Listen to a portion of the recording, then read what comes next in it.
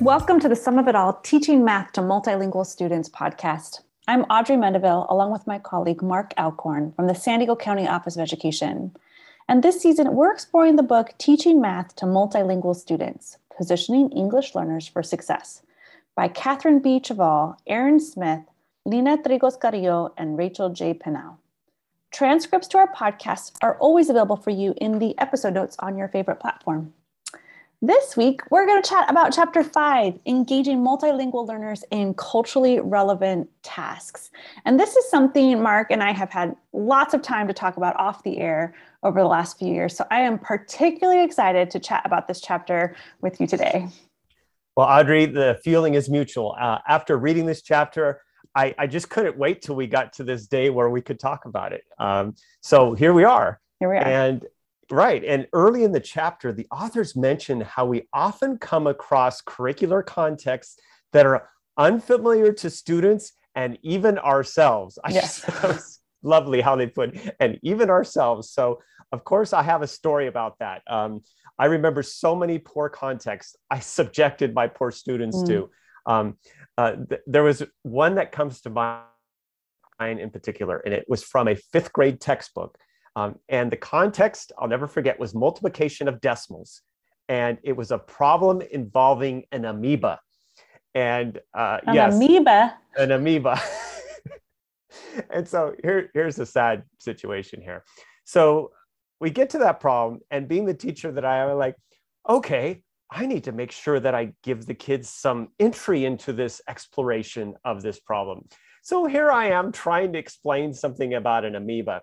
So Audrey, I think the way I'll finish the story is, I think my students left with a poor explanation about an amoeba that probably a middle school science teacher was somewhere saying, who gave you that idea? So that was not good. And I'm not sure they really grasped contextually multiplying decimals, certainly not in that context. So a lot of bad warm-up bands in my life with story context. Yeah, for sure. You know, I'm glad you brought that one up and shared it with our listeners. I'm not going to even attempt to share some of the shenanigans that were the contextual problems in the high school math textbooks that I used. Your fifth grade example does not have a corner on the market. I'm telling you, these problems are context gone poorly wrong. And so it's super interesting to think about what culturally relevant tasks could be, right? Right. Oh, yeah, for sure. And, you know, it made me start thinking about, Audrey, like, why was I continuing to use these awful contexts?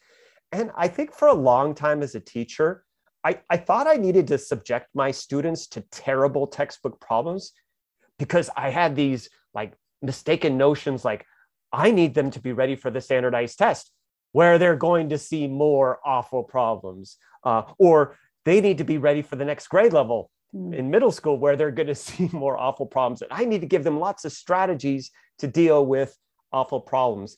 And over time, I've come to realize that what is the real purpose here? And the real purpose is for the story context, for them to be a vehicle of learning the mathematics. So I just think it's interesting to think about that. Yeah, I think that's a really important distinction. And so when does the context get in the way of that, right? And the authors provide us a story problem to kick off the chapter that later gets referred to as the cricket problem. And I'm just going to admit, I didn't know it was cricket in the problem they were talking about, the game of cricket, until they started having us read about cricket. Like that's how like context driven like this problem is. And you know what's crazy, Mark? I've actually seen cricket played. I'm probably one of the few Southern Californian Americans who's like seen a game of cricket, right? Okay. And I still read the problem and had no idea they were talking about cricket or any ability to access like what to do with the numbers that they described. And they then went on to say, well, let's help you access the context. Right. And they gave us more than a whole page of text from Wikipedia about how cricket is scored. Okay. Now, folks, if you're listening in and you have not read this example, I'm probably going to ruin it for you right now. So feel free to like skip ahead 15 seconds or pause until you have a chance to read it. I'm just going to tell you, like, I could not read the entire page of text. Like, I got into it. I started realizing I was skimming it. I started realizing I was jumping big portions of it. Like my brain hurt. And eventually I literally turned the page to see if it's going to keep going. Like I got to the exasperation point of like, is there more, or can I just skip ahead? It was that awful for my head. Yeah. Well, what a beautiful thing for the authors to put us through, really. I mean, for sure, to make their point, right? Yeah. I will just say the cricket context was awesomely confusing. And I say awesomely confusing because the authors really made their point with me. I was like, what the heck are these people talking about? Like, that was just after reading the story problem. And then like when I got into the Wikipedia reference, it was even worse. And here's the sad situation, right? What a great replay of what we do for kids thinking it will get better. Like I could picture this in a classroom. Maybe it's not cricket, but something else. But like, hey, you don't know about cricket. So I know what I will do. I will give you some background information to read about cricket and you'll be all set. Well, as you so well put, Audrey, like it was not the avenue to success, right? No, not only did it turn me off from wanting to learn about cricket, like I'm no longer interested in the context at all. I still have no access to whatever the mathematical question is. Like I have no idea what I'm supposed to do with the numbers. I can't make sense of it. And so the authors share with us these 3 wonderful focus questions about how do we get better about providing these culturally relevant tasks? How do we get better about thinking about the context? And here are the questions. I think they're fascinating. The first one is, when does context interfere with students' mathematical learning? When does that happen? The second one was, how much instructional time do I invest in building the meaning for this context? And I'm telling you, the number of sentences on that page, like that was a lot of time spent trying to make sense of cricket, and I'm not sure it did any good. Yeah. And then the third one was, how should I select context to use with my students? Yeah, Audrey, I agree with you. These are great questions. I just think these 3 questions should be at the center of math instruction in general. I could see them being used in math methods classes, in professional learning, just really, really great way to center what we're doing and why we're doing it. I wish I had these questions back when I was giving those other story contests to break me out of that cycle. You know, our goal is proficient math students. Our context, like I said a few minutes ago, should be the vehicle for our students to learn mathematics. And it just seems like if we are switching out contexts without sacrificing the rigor of the mathematics, that can make a lot of sense for us. Yeah. Yeah, I appreciate that. So one of the ways that context interferes with mathematical learning for our students is just even accessing the context, which is essentially what happened for me in the cricket problem. And, you know, the authors write, the context may be more reflective of the curriculum writer's interests or experiences than your students' prior knowledge, experiences, and interests. And I think that's a great place for us to pause and reflect, right? So and I'm not saying that our authors find cricket to be the best game ever, but maybe they're, you know, if you think about it in the context of whatever problems you give in your class, there are times when we offer up something because it is so familiar to us and that we're like, of course it's easy to understand this context. This is my world that I live in every day. This makes complete sense to me, not considering whether or not it's the context our students live in and understand. Yeah, I think that's a really good point, Audrey. I think it's really interesting to pause for a second here and think about really our general behavior as educators when we really get excited about something that's sort of our quote unquote favorite thing. I think about, as a former elementary teacher, favorite books that you might want to engage in with your class, or even favorite problems that you want to bring in. And I just wonder if that part of this is that we get so excited, right? As we're bringing in students, this is one of my favorite books that I want us to read, or this is such a great story problem, I can't wait to engage you in. And I wonder if sometimes when we say to ourselves, oh, my kids really love that, I wonder if part of what we're feeding off of is the fact that our kids are watching us get so excited about something that we're offering them that we misread their willingness to humor our excitement with authentic engagement. I mean, you know, they're just because they smile and nod their head and look at us like, teacher, I'm so glad that you're having such a good time up there. I'm not sure that's the same as something being culturally responsive and something where I can bring my my brilliance into the classroom because you've activated it. Wow, Mark, that's a really great point. I'm thinking about that with middle school and high school students who are probably less likely in the event that I'm super excited about something to then smile and be excited about it. I've definitely had them blow me off in several ways, about like, oh, miss, like, this is ridiculous. Like, we do not care about it. But I do appreciate like that acknowledgement that, how are we gauging students' true excitement and appreciation for the context? Like, what does that look and sound like? Right. And is it just that they did the problem and you're like, it went great because every kid did the problem? Or does it feel like it's additive or authentically help them become individuals who see math in their world? Right. Which is, I think, where we're really aiming at like this going. So like the authors point out, like, it's super important to think about it in the context of our students. Like you're just talking about, like, what's their world, not our as the teacher's world. But they also say you can still be strategic about selecting contexts that expand their understanding of the world. So not everything has to be exactly the student's little, however many miles of radius that they live in, but it can be beyond that, right? Yeah, I think that's a good point. And the authors really made me just grapple with the fact, like, I wonder what the mix should be. I wonder what the mix between familiar context and unfamiliar context should be. Because certainly in the cricket example, when you think about how your interest or lack thereof in cricket affected how willing you were to engage and learn more about the mathematics problem, you said it pretty nicely earlier, that the way that it was done in the way to give us the reaction wasn't the way we want them to learn about cricket in that sense. So it is interesting to think about what should be the balance with familiar and unfamiliar.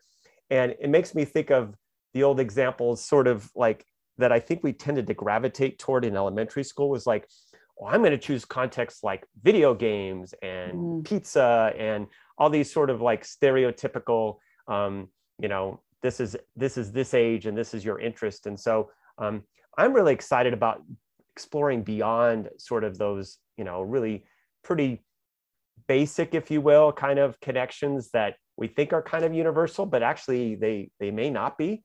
And thinking about more of those rich cultural connections, right?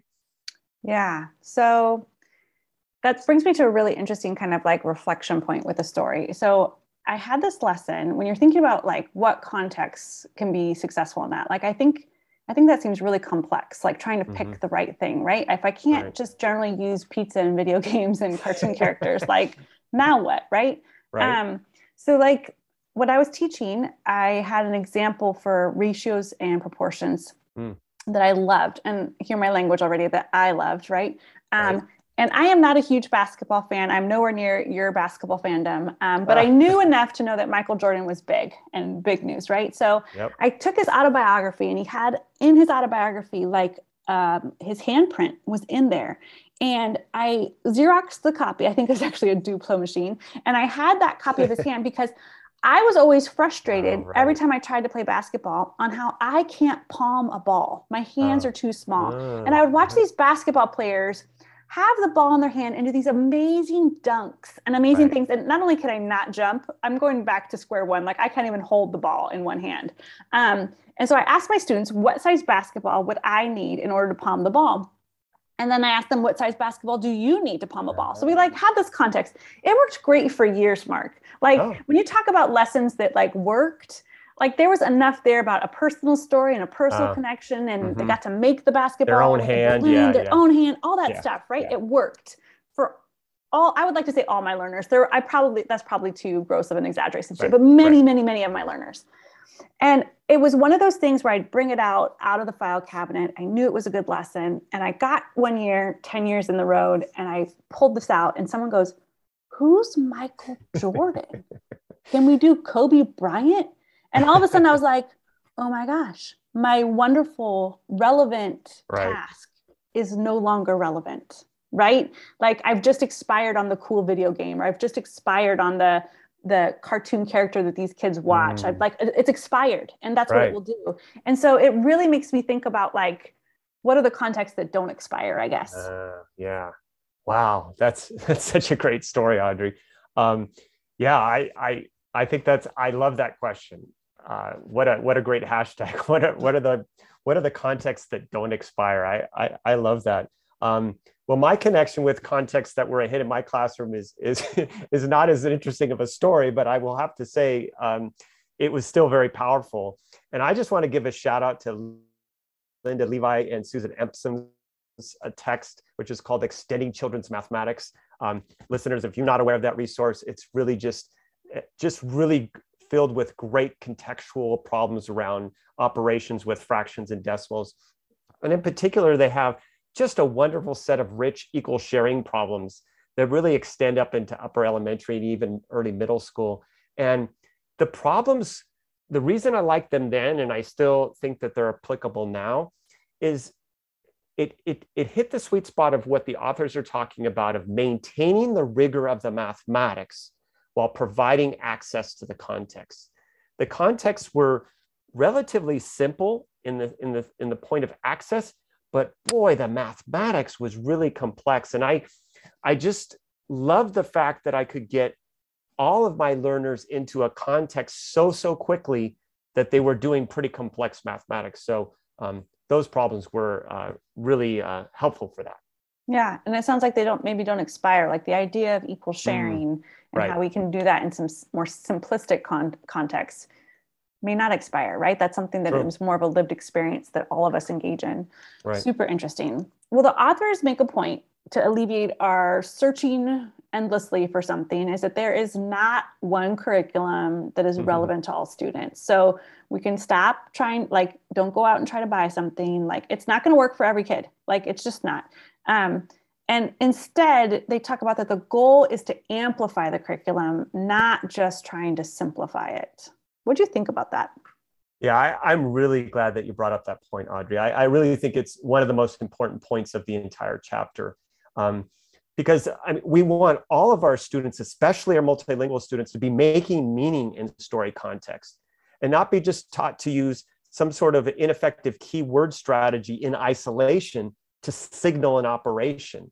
And in the strategy section, the authors provide really wonderful ideas of how to support multilingual students to make meaning of the story context so that they can have access to the mathematics, so that they can actually participate in the meaning making, because the context is no longer a barrier, but they still get access to the rigor of the mathematics, because it's not about just plucking words out of the story problem. It's about really making meaning.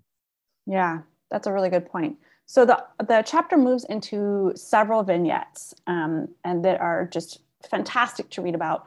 I'll try to give a quick overview, but they're worth your time to read them and think about them and contemplate what is the magic that's happening there in those lines. Like, for instance, they video a person, one of the authors, going into a very familiar store and picking up some items that the children are aware of. And then the teacher has some items there in hand, right? That either match those or look a little different, but that students have some familiarity with. And thinking about that. There's some others where they share a video of a factory with crayons and moving it along, and then ask some questions. What did you think? What did you think about this use of like video and the filming in these vignettes? Well, Audrey, in that first example with one of the teachers going into a store and filming that as they were, and saving that for the students to almost mimic like they're going into the store.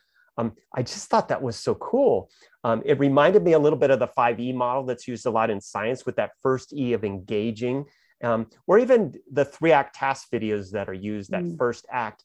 But the thing, this was still different than those. I mean, there was just something very unique about how that launch into the lesson immerses them into a context which is so different than just reading about it. So I just thought it was pretty cool. Yeah.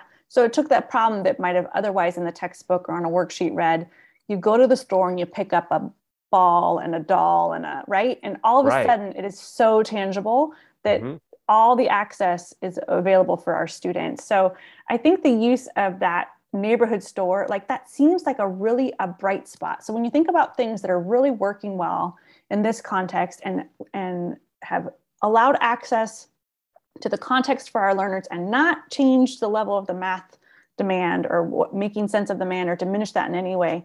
Like that seems like something we want to look at and consider for how we might then take that into our own settings and try that on for size. Yeah, there's one other move in that vignette, Audrey, I want to just quickly highlight, is that at the end of the vignette, the teacher, the students get to pick which items that they want to, purchase, or I can't remember what it is, buy or purchase or something like, and they chose them, but then the teacher said, I want you to make price tags for them, and I want you to write the prices any way that makes sense to you. And I just thought that was really nice, because such a way for the teacher to collect formative data around like where the students were with their understanding of recording their prices and using decimals and so forth and so on. I just thought that was a really nice move near the end of that vignette. Oh, for sure. I think there was even a line where the teacher says, I'm not going to show you because I want to see what you come up with, right? Yeah. Understanding that the desire for students is still to mimic maybe and be like, I'll do whatever you want, teacher. And her being like, I want to see what you come up with, right? So kudos to that bright spot move as something that I definitely want to think about. I was also thinking though, in the context of what we're sharing is like, our goal is still to help students in a way mathematize their world. To take a phrase from our season 6 is thinking about like, when they walk out and they see their world, we want them to be asking themselves those mathematical questions and using their math to make sense of what's happening. And so to that end, I wonder like what would happen if instead of the teacher taking that video in the store, if they had asked students to capture a 20-second video of their afternoon and then pulled those to then think about what math they could see in them, or how we might use that to kind of still leverage the math learning that wants to have happen. I think it might connect to curiosity, which we've talked about. It would connect to students' lives, and it might even help them see themselves as fully engaged in the mathematics and the mathematical world, because it's their video, right? It's what they saw as they were walking home, or it was what they saw around their neighborhood or things like that. Wow, Audrey, that's a really cool extension. I really love that for all the reasons that you said. And one thing I'm thinking of as you were talking is like, then the questions that I'm asking, the things that I'm wondering about those contexts, those things can be completely, they're leveled based on where I am at in my mathematics learning as well. I mean, the things that I'm noticing and wondering, those can be the things that I can pursue that will align with where I'm at. And I like that. Nice. Well, I appreciate that. Like, you can do that so we can get super immersed in kids' worlds. And like the author said, though, we can also expand their worlds. And so if you haven't read the crayon example, I think that's another space where like you can bring the world that's beyond their fingertips, that's beyond what they might see or experience at the age they're at or where they live. You can still do that, in their case through video. I'm sure there's other ways, and bring it into a shared experience so that students can still interact with that in a way that also expands their context. So I appreciate that there's kind of two sides to that work. Yeah, Audrey. And I think we, along with our listeners, need to keep grappling with what's the sweet spot of having both those experiences happen in our classrooms. But in the end, the real key is to make sure that our kids are making meaning of mathematics. And there's a great quote right at the end on page 68, Audrey. I'm just going to read it to finish this off for this episode. And it goes like this: using culturally relevant contexts in mathematics teaching not only provides rich resources to build mathematics and language, but it also positions students out of school experiences as resources for learning rather than deficits to overcome. And we want our students and their experiences to be resources for learning rather than deficits to overcome. And I can't think of a better way to end the episode. I love it. Thank you. Well, thanks for joining us for this episode. In our next episode, we will chat about Chapter 6, Reach Multilingual Learners with Visuals and Gestures. In the meantime, we'd love to hear your perspective about our discussion of Chapter 4. Chapter 5, actually. Join the conversation on Twitter using the hashtag #SumMathChat. That's hashtag SUMMATHCHAT. with your questions and thoughts. We'll keep the conversation going there. Until then, best wishes learning from bright spots.